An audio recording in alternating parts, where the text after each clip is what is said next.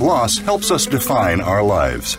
By allowing our grief to matter, we discover our own strengths and embrace our authentic selves. Welcome to Good Grief with your host, Cheryl Jones. Get ready to be inspired to create a deeper life, to make your time on Earth much more meaningful. Now, here is Cheryl Jones. Hello, I'm your host, Cheryl Jones, and I want to welcome you to Good Grief, where we talk each week about the transformations that can come from loss. Today I'm welcoming Kathryn Abdul-Baki. Kathryn's the author of Dancing into the Light, a winner of the Silver Prize from the Nonfiction Authors Association. She was born in Washington, D.C. to an Arab father and an American mother. She grew up in Iran, Kuwait, Beirut, and Jerusalem, where she attended Arabic, British, and American schools. She attended the American University of Beirut, Lebanon, has a BA in journalism from George Washington University in Washington, D.C., and an MA in creative writing from George Mason University, Virginia. As an astute observer of two distinct cultures, she's published 5 works of fiction, some of which have been taught at universities in multicultural literature, women's studies, and Arab studies departments. She is the recipient of the Mary Roberts Reinhardt Award for Short Fiction and has 3 grown children. She resides with her husband in McLean, Virginia. You can find more about her at KathrynAbdulBaki.com. It's ABDULBAKI.com. Welcome, Kathryn. Thank you so much, Cheryl, for hosting me. It's a pleasure. I'm really glad to have you, and thank you for your book. As I was mentioning before we came on, such an intense time for us to be having this conversation with the Middle East erupting at the moment, and I feel I got to travel with you to places I've never been and have a sense of the experience of being so intimately connected with those places. So I want to thank you for that. It really moved me. Thank you. You're welcome. I'm glad you saw it through my book. Yeah. And it was a very interesting juxtaposition. Of course, you know, the reason to come on my show is mostly that your memoir has so much to do about with your personal losses, but also against the backdrop of bigger losses going on in the background. And I wonder if you saw it that way.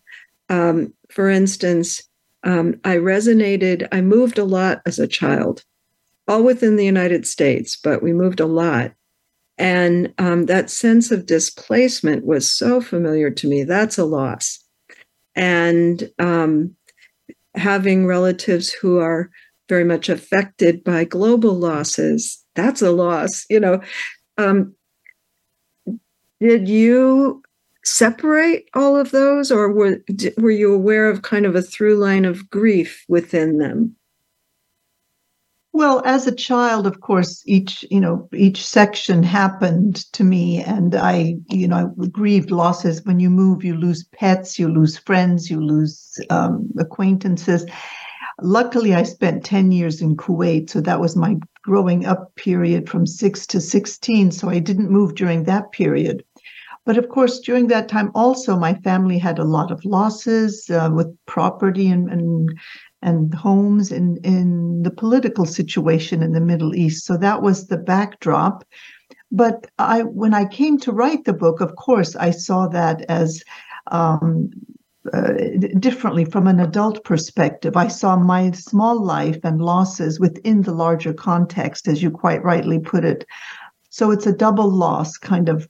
You're not only losing personal a parent and a brother in my case, but you're also losing that bigger sense of calm and peace and safety, because what you thought was just the normal of everything being peaceful suddenly erupts and you lose other things as well. So yeah, as an adult, I think I sort of realized that, but I tried to just talk about it from the voice of a child so that you got to see everything firsthand without too many. I feel you really succeeded at that. I had a sense of the background picture, but I also got such a strong sense of your child's response to it all. And how, children are pretty centrifugal. They're pretty interested in themselves in some ways, right? They're the center of it for bad and good, right? And I got that picture, but also this kind of, they're still noticing things, aren't they? Children are still noticing things.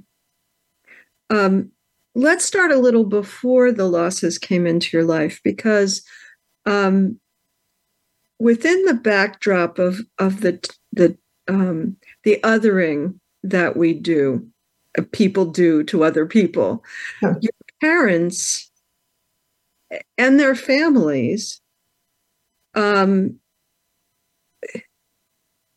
wouldn't say overcame, lived well with the differences. There was so much love between them and around them, which could have been quite otherwise, I felt. But their winning personalities won their families over too, wouldn't you say? I would. It was at a time when my American grandparents, who were from Nashville, Tennessee, and worldly in a sense. My grandfather was a dentist. My grandmother was an English professor in a college. So they were worldly, but still, for their daughter to marry an Arab from Jerusalem, a Palestinian, this was something that they had never thought about. And of course, they wanted to know who he was, and my parents had eloped essentially because my mother was sure no one would accept him anyway. So there was that. But on my father's side, I think his family was also very accepting. Initially, of course, his family was, oh no, he's gone and married a foreigner, and he'll never come back, right? Exactly. The feeling is that he'll never come back. But once they met my mother, and she was just very open-minded, very curious about everything, very accepting, non-judgmental. Both they loved her and she loved him, and she loved them, and nothing ever was made of the fact that she was not an Arab or a Muslim. They just simply accepted her for what she was. Luckily, both of my parents were not overtly very religious, so that there was never a clash that I felt really. Everybody. No, although you felt the differences, certainly. And certainly, I'm thinking of the period of time when you were going to both an American school and an Arab school in Kuwait. Yes. How intensely different the cultural expectations were in those two schools. That's a lot to incorporate. It was two different worlds. And my mother insisted I go to the Arabic school to learn Arabic, which she could not help me with. She never spoke much. But the Arab world was totally its own world, a village, fisherman village, so very traditional Kuwaitis. This was before the days of TV or even telephones. Nobody had any of those. And so that was one world. And then the expat world, where we lived in our American compound with British and American expats, that was its own world. So I went back and forth each day, and really I knew the differences. I felt the differences, but I managed. Children adapt. They accept. Well, I think of this is not a comparable experience, but in divorce, some of the things people worry about is how are kids going to do with two different, but actually kids learn what works in one place and what works in the other. It's not a huge problem if it's not an adult problem. And it seems as if that happened with you.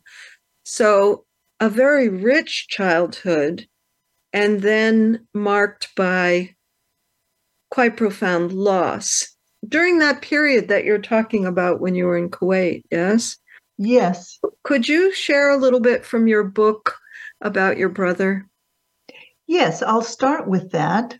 My brother was born when I was 7 years old, and he actually passed away when he was 18 months old. And that was in 1962 from a heart ailment that we brought him to the States to have surgery for. And I will read a little bit about this segment, this part of my life. My brother was scheduled to have his heart surgery performed in a few weeks. The doctors had decided he was old enough, and it had been time to coincide with our summer visit to Honolulu. My father, having finally agreed to let Munib have the surgery, was to fly with him from Honolulu to San Francisco, where it would take place at Children's Hospital. My mother couldn't go with them because she was scheduled to be in the hospital for more tests. Her illness, of which I knew very little, would keep her in Honolulu with her parents, while my father stayed with our cousins Nora and John Hampton during Munib's surgery. A week or so later, my father and Munib, my brother, would return to Honolulu, and we'd all fly back to Kuwait. When the day came for my father to take Munib to San Francisco, we were all very optimistic. It was exciting to think that Munib would be a part of a new wave of advanced heart surgery. He'd come home with his heart mended and would grow stronger as a result. Although to us he was a bubbly, healthy 18-month-old, the doctors made it clear that the surgery was necessary for him to continue to grow at a normal rate and live a healthy life. As soon as Munib and my father left for San Francisco, I missed my brother's chubby face and infectious smile. I was even a little jealous that he'd get to be with Nora and John Hampton, our fun cousins, who seemed to live a magical life in their mountaintop house in Orinda, overlooking cloud-shrouded Mount Diablo. Once my father and Munib arrived in San Francisco, we received word that all Munib's preliminary hospital tests had gone well and plans were made for the surgery. Right away, my little brother became a local celebrity. He was photographed by several of the San Francisco and Oakland newspapers that published stories about the little boy from Arabia, who was about to undergo experimental heart surgery in San Francisco's own Children's Hospital. We received copies of the newspaper articles with the close-up photographs of Munib standing in his hospital crib, smiling at the nurse as she reached out with a spoon to feed him. Such a handsome little boy, everyone said, with those flirtatious blue eyes and that smile. My mother, still in the hospital having tests, was as pleased as we were with the articles and photographs. She and my grandmother joked of Munib charming the nurses with his seductive Arab glances. His eyes, indeed, were wide and beautiful in the photographs as he opened his mouth for the nurse's spoon. A day or so later, my father called to tell us that Munib's surgery had been a complete success, that he was resting and doing well. They would be returning in a week, as planned. A day later, on a breezy summer day, my grandmother called me in from where I was playing across the street. I ran across the road and into the house, surprised to find my mother standing in the living room. "Mommy," I shouted in surprise, "you're back from the hospital." "Yes, sweetie," she said, opening her arms wide to hug me. Then my mother took my hand and led me into her bedroom. The rest is a blur, but in those next few minutes, she managed to tell me that Munib had died. I stared at her, confused. "But he's fine," I insisted. "Daddy said so." Her upper lip quivered despite her calm tone. I imagined she took me in her arms, but I remember nothing after that except my howling as the meaning of what she'd just told me began to sink in. "No," I screamed in disbelief. "I want my brother." I screamed over and over that I wanted Munib. I can't remember whether my mother was crying, only that she tried to console me as I continued to wail, "I want my brother." I could hardly breathe between sobs. The air around me was closing in, squeezing my heart, which was pounding so hard I could barely stand the pain. Everything in the world was collapsing. I wanted this horrible, horrible moment to disappear, to wake up and find this was all a nightmare and that everything was fine and Munib would be coming home with my father. My grandmother may have come into the bedroom. Perhaps she was crying too. I remember nothing except my own numbing, horrible pain when I realized that everything in my life was turned upside down. Horrible things did happen, even to my very own family, to me.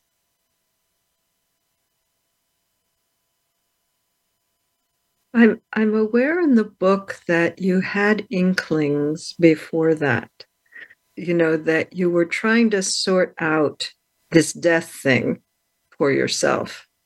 Yes. Which children do. I think most children, for some period, do think quite a bit about death and try to grapple with it. But it's different if it happens. Yeah. Because to me, then it can happen at any time to anyone, which is quite a different thing, isn't it? I think you captured that so well that it would never be completely not real to you after that moment, would it? That's so correct, because, their existential questions started with me around 6 years old. And my parents, like probably most normal parents, would say, that's not going to happen for a long time, and we're going to be together for a long time, and this sort of thing. Of course, neither of them had any inkling what would happen. But this suddenly, the horror of it. And how, something I say quite a bit about children in grief is development stops for no person. I thought you captured that well, that you're busy having a childhood and this. Right. And so I would be curious to know, at what point, when do you think, obviously you were aware that something was going on with your mother at 7, but when do you think that began? Because sometimes children also feel it, even if they don't know it. I just wondered about that. Yes, well, at this point, this was when I was 9, because 2 years had passed. 2 years later. Yeah, because my brother was born when I was 7. So I was 9 when he died, and my mother had started going into the hospital. My grandparents had moved from Tennessee to Honolulu when my grandfather retired. So that was our home base. We'd go there every summer. And so she was admitted into the hospitals in Honolulu. And I heard vaguely it was for cancer treatment, but none of that had any impact on me. What the heck is that, huh? Yeah. I knew she was in the hospital, and I thought I really wasn't even fearful or anything. And her doctor's daughter was one of my friends, so we were always having sleepovers and playing together. I didn't associate her doctor even with anything, so. I certainly don't want to foreshorten talking about your mother. And so let's take a break and come back in just a couple of minutes. Listeners, you can find links to my website and social media at the Good Grief page at Voice America. I'm on Instagram, Facebook, Twitter, LinkedIn, etc. Well, I guess it's X these days. To sign up for my email list, there's also a link there. And to find Kathryn K. Abdul-Baki, you can go to KathrynAbdul-Baki.com, KathrynAbdul-Baki.com. Be back soon. Follow Voice America at Facebook.com/Voice America for juicy updates from your favorite radio shows and podcasts. This is Good Grief host Cheryl Jones. Whether you're in grief, crisis, deep loss, or transition, working with the right therapist can move you forward like nothing else. That's why I'm happy to be sponsoring BetterHelp. Their user-friendly platform connects you with a therapist uniquely suited to support you. If you want to know more, follow the link on my host page or go to betterhelp.com/goodgrief. That's betterhelp.com/goodgrief and receive a 10% discount for the first month.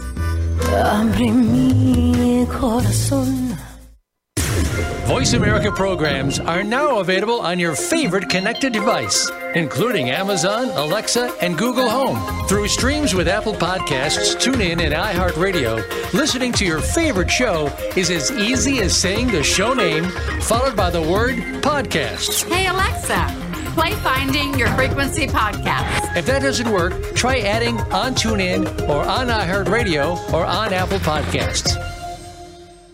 Resiliency is the human capacity to lean into individual and collective strengths with compassion and grit when faced with the challenges of lived experience. Join host Elaine Miller-Karras for Resiliency Within, a program of hope and healing designed to inspire you to integrate wellness into your life, your family, and your community. In challenging times, you'll want to tune in every week. Resiliency Within can be heard every Monday at 1 p.m. Pacific Time and 4 p.m. Eastern Time on the Voice America Health and Wellness Channel.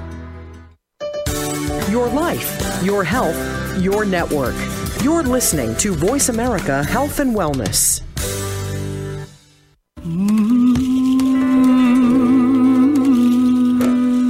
You are listening to Good Grief with Cheryl Jones. To reach Cheryl or her guest today, please call 1-866-472-5792. That's 1-866-472-5792. You may also send an email to CherylJones@weatheringgrief.com. Now, back to Good Grief. Welcome back. I'm your host, Cheryl Jones, and I've been talking with Kathryn Abdul-Baki about her memoir, Dancing into the Light. And we just began talking about your mother. I have to say, I was a little in love with her while reading the book, because such a lively spirit, which of course I guess she needed to traverse all over the world to unfamiliar places. She seems to have had a great sense of adventure. Yes? She did, and she was kind of fearless. I mean, everything she saw, she enjoyed. She enjoyed living in Tehran, Iran. She enjoyed living in Kuwait. She enjoyed my father's family in Jerusalem and his family in Lebanon. He had family on both sides. Nothing really fazed her. She never changed anything for him. She always stayed the person she was. And it was a very early feminist, huh? In that way. She was totally raised that way, I think. Her grandmother, her mother was very open and very encouraged that. And she sort of defied her parents when she dropped out of college in her third year and headed off to Washington to see the bigger world, and married my dad without telling them, because she knew she thought. What a rebel. She was a rebel, yes. Yeah, she was.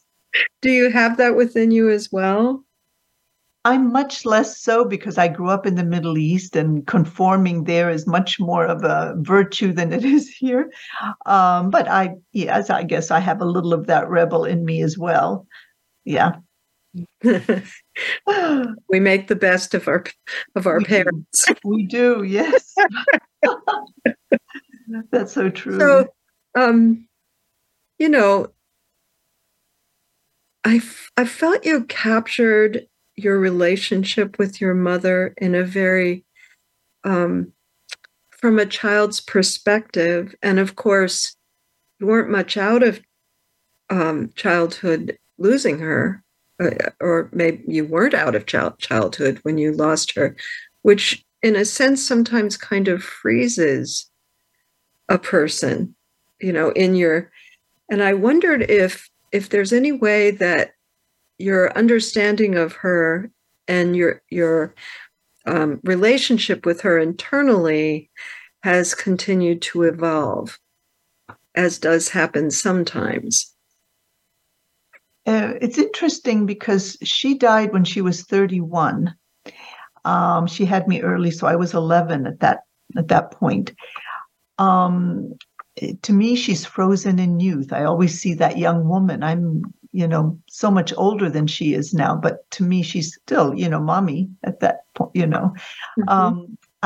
I understand her more, and yet I don't understand her that well, because I grew up and later when she passed, I grew up more with the Arab side in me. And she was always just very, very open, very American in her ways and her habits, much more independent than I was, much less sensitive than I was, even just temperamentally. I was always a much more sensitive child than she was, I think. But that's whether that's due to upbringing or just chemistry.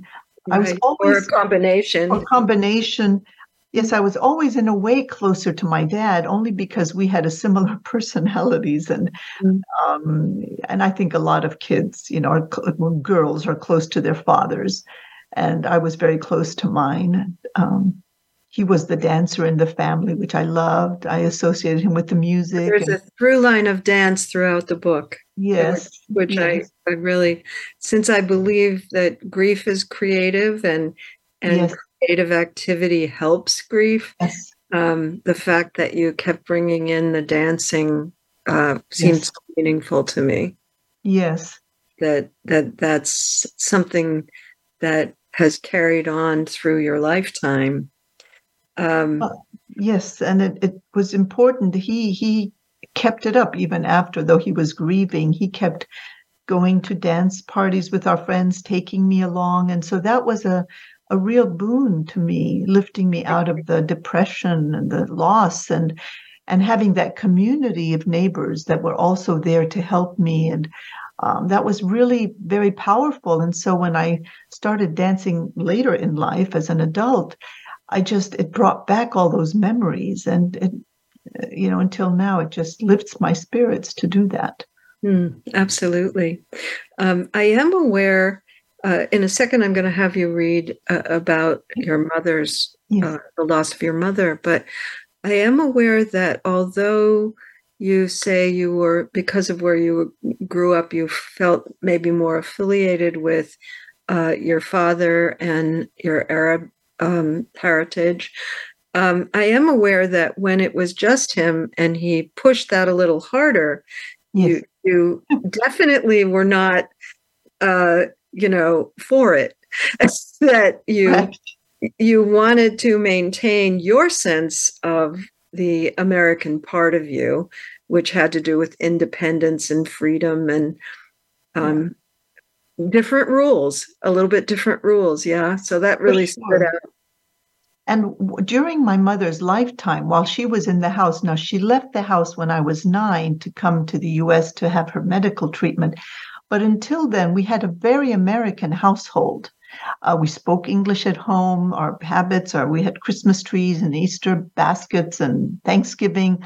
So it was very much of an American household. It was really after she left, and then more importantly, after she died, that, that's when the Arab part came in much more. And by then, my personality had been sort of set with that, as you say, independence. And I pushed back a lot against my dad, who, being a widower, having no idea what to do with a young girl, he just reverted to what he knew. And that was, the more, I don't want to say conservative, because that gives signs of, wearing headscarves and things, but there was none of that in our house, but just more conservative than it had been before. And I'm also aware that that's a complicated phenomenon, because many widowers who have adolescent daughters, it's pretty frightful because they don't have the direct experience, but they're now in charge of guiding. And I think there can be a kind of overprotectiveness. Yes. That would have been different in any case without, his background, if your mother was there, because she would be helping you navigate it, most likely. Correct. And he probably would follow her sense of what it is to be an adolescent girl. No, that's very true. And Arab rules for adolescent girls were a little different, and are still a little different. And he'd also lost a son and a wife. So he became even more protective of me and of any danger I could be in and that sort of thing. Absolutely. Yeah. I realize this is sort of returning a little bit or going backwards a little bit, but would you share the part of your book about the loss of your mother? Yes. Now here I was 11, And my father had received word that she, oh, no, I'm sorry. I was 11 again, and we had come for our last visit to see my mother when she was at NIH in Washington, Bethesda. She had left Honolulu, come there for treatment, and my grandparents later joined us. But this is my father and I visiting from Kuwait during that time. I believe it was in February of 1963, I'm sorry. So I had overheard my grandfather talking to a relative on the telephone in Tennessee, and he mentioned something about the possibility of my mother's death that night. And she was in the hospital. I was in the apartment staying with them, with my grandparents. I started to cry, then to sob loudly. My father must have been at the hospital because at some point it was my grandmother's voice I heard calling out sharply, "Now, Kathy, hush up." Maybe she'd come in earlier to comfort me, but Mama's snapping at me came like a slap. How was I supposed to react? And why weren't she and Grandy crying? I wanted her to come in and hug and kiss me and soothe me, as Aunt Aisha had after Hassan, my grandmother, Arabic grandmother, had died. But nobody came into the room. I began to recite the Fatiha, which is the opening Islamic prayer in the Quran, the way Aunt Aisha had shown me to banish my fears and bad dreams. I repeated the Arabic verses to myself between sobs, desperately wanting them to take away my pain. In the name of Allah, most gracious, most merciful, praise be to Allah, the cherisher and sustainer of the worlds. I may have stopped crying there, whether out of fear of further irritating my grandmother or because I was comforted by repeating the familiar lines. Instead of taking me in her arms, my grandmother had expressed anger at my grief.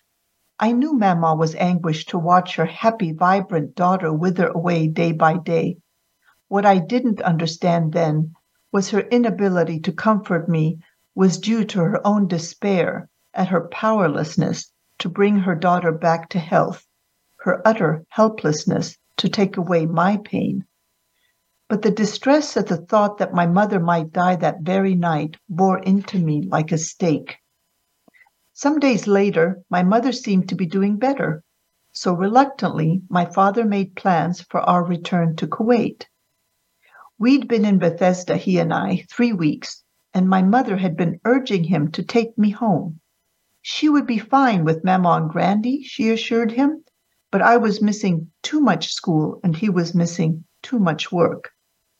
We visited the hospital a last time to say goodbye. When I went to hug my mother, something inside me told me I would never do so again. This sudden fear that she was going to slip away from me forever was overpowered by an equally strong belief that this could happen. I told myself that I was being overly dramatic, that she was indeed getting better, just as she said she was. A part of me wanted to hug her tight and curl up beside her in the hospital bed, because it might be the last time I would ever do so. And yet that other part of me pulled back, perhaps protecting me from the inevitable horror of losing her for good. I also knew no matter how much I wanted to stay beside her, I had no control over anything. We had to leave. The shock that she could die, just as Munib had, was so great that a numbness cloaked me in the instant of denial and dread. On some level, in some horrible, childish selfishness, I wanted to get the misery over with, to no longer be in limbo about whether or not she'd live. More than anything, I hungered to hear her say she loved me. I wanted to tell her I loved her, but I was too confused, and it wasn't something we ever said to each other in quite those words. Instead, I stoically held her in an odd, cold way, as though I were watching someone else hug her. Then I turned my back and left. When I read that originally, I was thinking about how trauma punches the body, and a defense in the body is to kind of shut down. But then you were left with your last hug not being a full hug, but it did seem quite totally natural to me that, especially at that age, in that circumstance, with that sense of reality coming to pass in you, that you just couldn't. It was too much, huh? I guess it was some sort of severe denial, but I could still feel that, the pulling away and the wanting to get it all over with so I wouldn't be hanging. And of course, that guilt stayed with me for years and years and years. And I'm aware that at the age she died, you had it's a whole other book. You didn't write that book, but that was so poignant to have gone through a major depression at just that age, because of course, I think the psyche does work like that to an extent. We hold things in our body and they affect how we are later. Yes. I'm sure I held it for years. Yeah, because I didn't have any therapy. And of course, people talked to me and my relatives talked to me. And then later on, much later, my father remarried, not much later, about 2 years later, a year and a half later, he remarried. And of course, then I felt terrible talking at all about her because I didn't want my new stepmother to feel, slighted or left out. So I even held it in even longer. Of course, I didn't realize any of this. I was 12. Of course. And it's really, it's complicated because I've grieved with children in the house. And it's a difficult thing because you're having I'm totally open to the feelings. I have no resistance to the feelings of grief, as you can imagine. But sometimes it's hard to invite your children's grief when you are also grieving. The timing can be off. Right. And that's, I imagine. So hopefully I balanced that somewhat well enough, but we're about to have our last break. And when we get back, I want to talk to you. You may not have a literal answer, but I'd like to talk about whether you think there are recognizable differences between the way Westerners or Americans grieve versus how Middle Easterners grieve, Arab people grieve. I felt as if it might just be your particular family, but the two sides felt very different about that, how conversant and comfortable. There seemed to be a difference, but I want to hear from you about that when we get back. Listeners, you can go to weatheringgrief.com, my website, or the Good Grief host page for all those links. And to find Kathryn Abdul-Baki, you can go to KathrynAbdul-Baki.com. Back soon. Voice America is on LinkedIn. Connect with us today. This is Good Grief host Cheryl Jones. Whether you're in grief, crisis, deep loss, or transition, working with the right therapist can move you forward like nothing else. That's why I'm happy to be sponsoring BetterHelp. Their user-friendly platform connects you with a therapist uniquely suited to support you. If you want to know more, follow the link on my host page or go to betterhelp.com/goodgrief. That's betterhelp.com/goodgrief and receive a 10% discount for the first month. These days, everyone is looking for information on staying young, healthy, and fit. The Voice America Health and Wellness Network is here to help you on your quest to better health and a better you. We talk about everything from diet, fitness, and aging to substance abuse, personal growth, mental health, and much more. Learn from our experts who cover health and wellness from traditional and holistic perspectives. Tune in to the Voice America Health and Wellness Network. Healthy living starts here. Functional Medicine with Dr. Robbins looks at how natural healing and biological dentistry can safely and effectively treat most health problems. You'll hear about the innovations in both traditional and alternative medicine therapies with doctors and dentists, along with discussions with chiropractors, medical experts, homeopaths, naturopaths, and energetic healers. It's great to have all the best information in one place. And Functional Medicine with Dr. Robbins brings it all together. Listen Thursdays at noon Eastern, 9 a.m. Pacific on Voice America Health and Wellness. Your life, your health, your network. You're listening to Voice America Health and Wellness.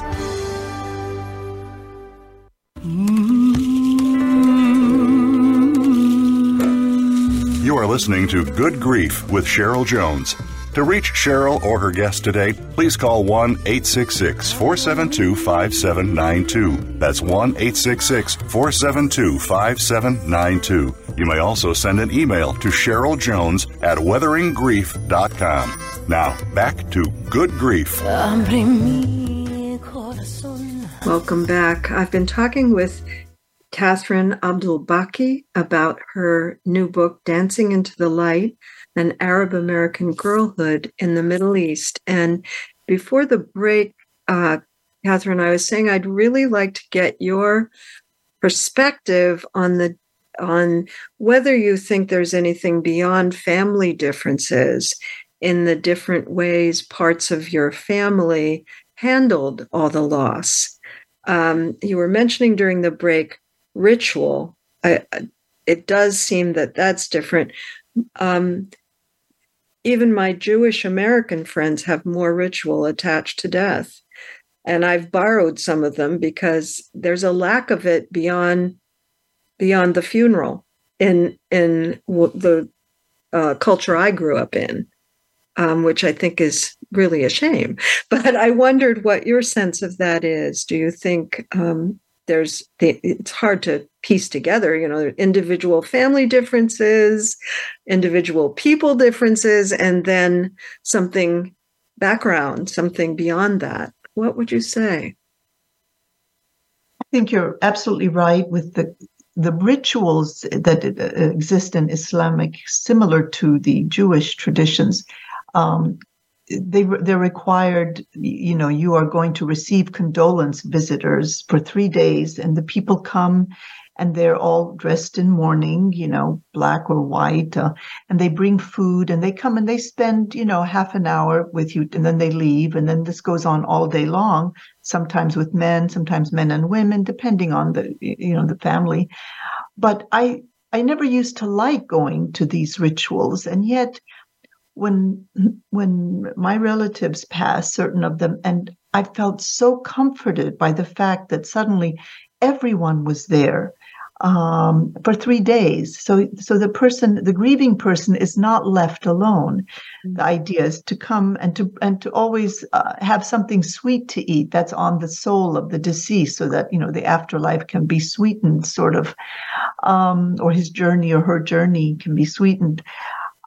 I've come to like that sort of tradition because in my American family, and I think it was just my particular family, which was very much you grin and bear it, and you of course it was acknowledged and everyone was sad, but you didn't wallow in it.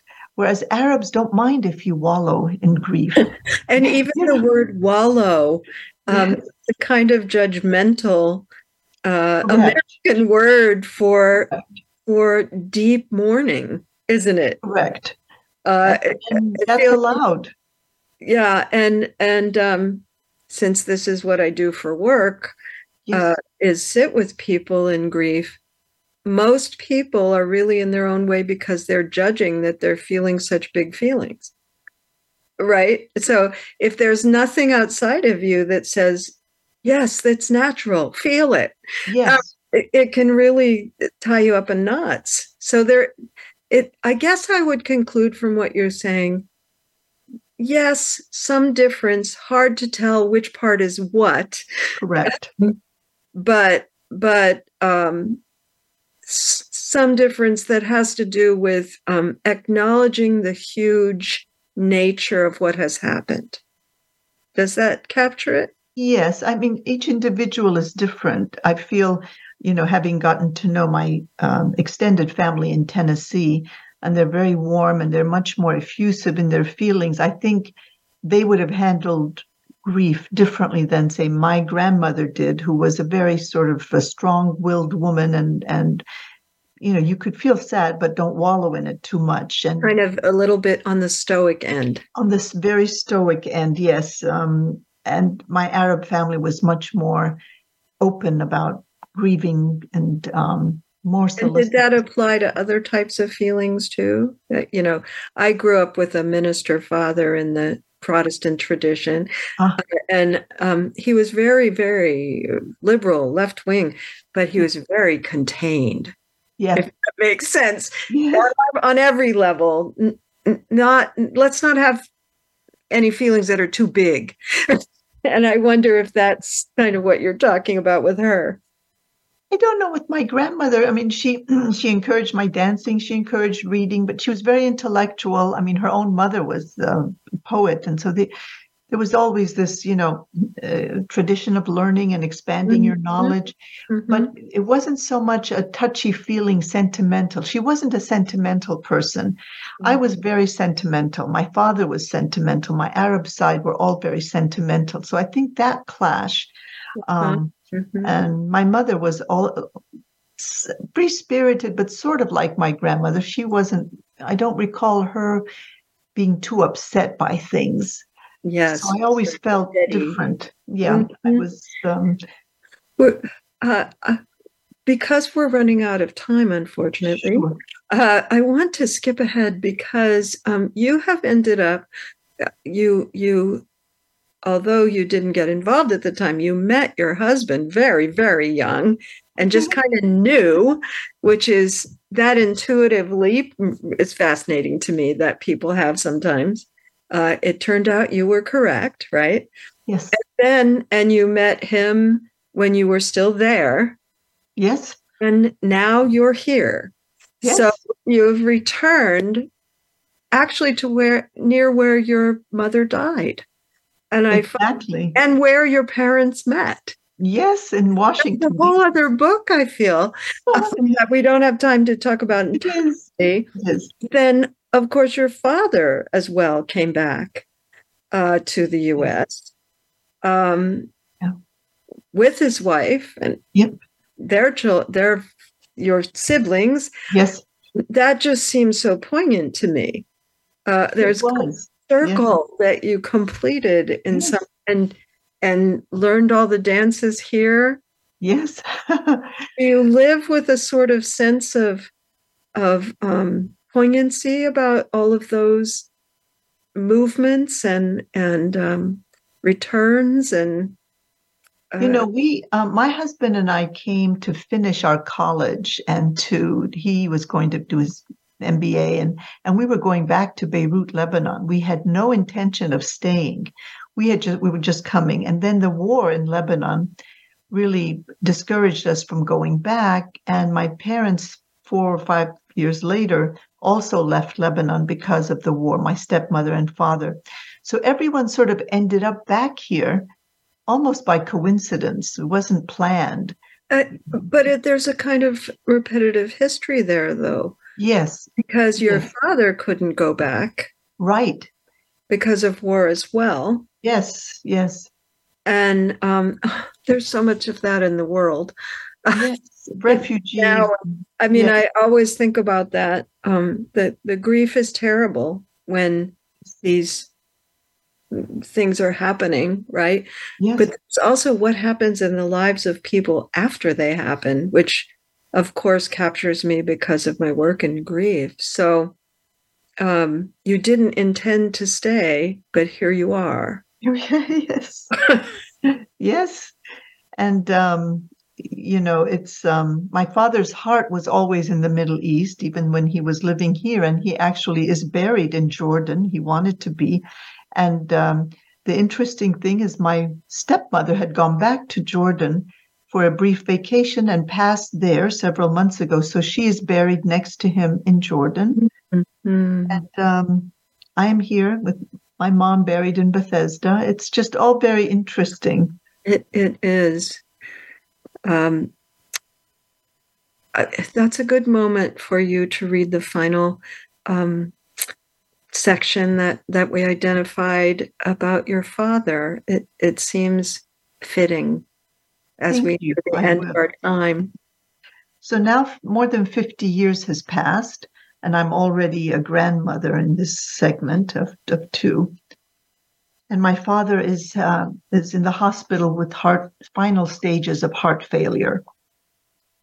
Is there ever enough time, or even a right way or time to say goodbye, to cram a lifetime of feelings and love into a few heart-wrenching and confusing moments? I felt a strange numbness invade me at my father's hospital bedside. It was like the coating of detachment I'd felt more than 50 years earlier in my mother's hospital room in Bethesda that had prevented me from asking her what was churning in my mind. Not whether she'd be getting better, for that part I already suspected, but whether she loved me, whether she was proud of me. Most of all, I wanted her to reassure me that I would manage when she was gone. I hadn't been able to ask her any of those questions as I faced the terrifying inevitability of her death. They dogged me for years. Some days earlier, when my father had been conscious enough to still be speaking, albeit with his eyes closed, I pushed myself to ask him what I'd so many times wished I'd asked my mother in her final days. "Daddy," I asked in a playful tone, "how much do you love me?" Without hesitating, as he had on so many occasions, he had a ready answer for me. "A lot," he said, enunciating clearly. "A lot." My heart ripped. Although I know he had summoned every ounce of energy in his frail body to give me that short answer, I pushed on, desperate to keep hearing his voice. "This much?" I asked, opening my arms wide in a childish effort to get him to look at me, to come back to us. "This much, Daddy?" Too weak to open his eyes, but perhaps sensing my gesture, he'd softly replied, "Shway more." Shway, the Arabic word for a little. His use of the word, coupled with the English word more, reassured me that he knew exactly who he was speaking to, even with his eyes closed. I was his half-American, half-Arab daughter, Kathryn Elizabeth Fatima, who had a foot planted in both the East and the West. I had lived this conflict of not being entirely Arab or entirely American, of being tugged mercilessly by both the East and the West. My path always seemed poised on the precipice of a cataclysmic collision. And yet I was half Arab and half American, and I'd managed to vacillate between the two cultures, holding on to what I cherished from one while accepting that I could also belong to the other. My father, fully Arab, had finally seemed to accept this about me. Shway more, a little more. I smiled through my tears. Despite his ailing heart having been broken so many times, my father was still capable of loving me, loving all of us, far more than all the air I could gather within my arms in my wide, hopeful gesture. They were the last words he'd ever speak to me. Perhaps this is what my father was also telling me. It was time to move beyond the sadness. Each time I dance, taking those joyful times into my heart is a chance to move forward into the light. And it's never too late to complete things. That's what I think about there. Kathryn, thank you so much for being with me today. I've really enjoyed our conversation. Thank you. It was a real pleasure. Thank you so much. And I hope people will go look for you and the book at KathrynAbdul-Baki.com. Next week, I'll have Elaine Roth to talk about her novel, The Midnight Garden. It tells the story of a young widow searching for her way forward, which echoes Elaine's own experiences with the loss of her husband. This has been Good Grief with Cheryl Jones. I look forward to being with you again next week for another meaningful conversation. Thank you so much for joining us for Good Grief. Please come back next Wednesday at 5 p.m. Eastern Time, 2 p.m. Pacific Time for another edition featuring your host, Cheryl Jones, on the Voice America Health and Wellness Channel. Have a meaningful week. Abre mi corazón.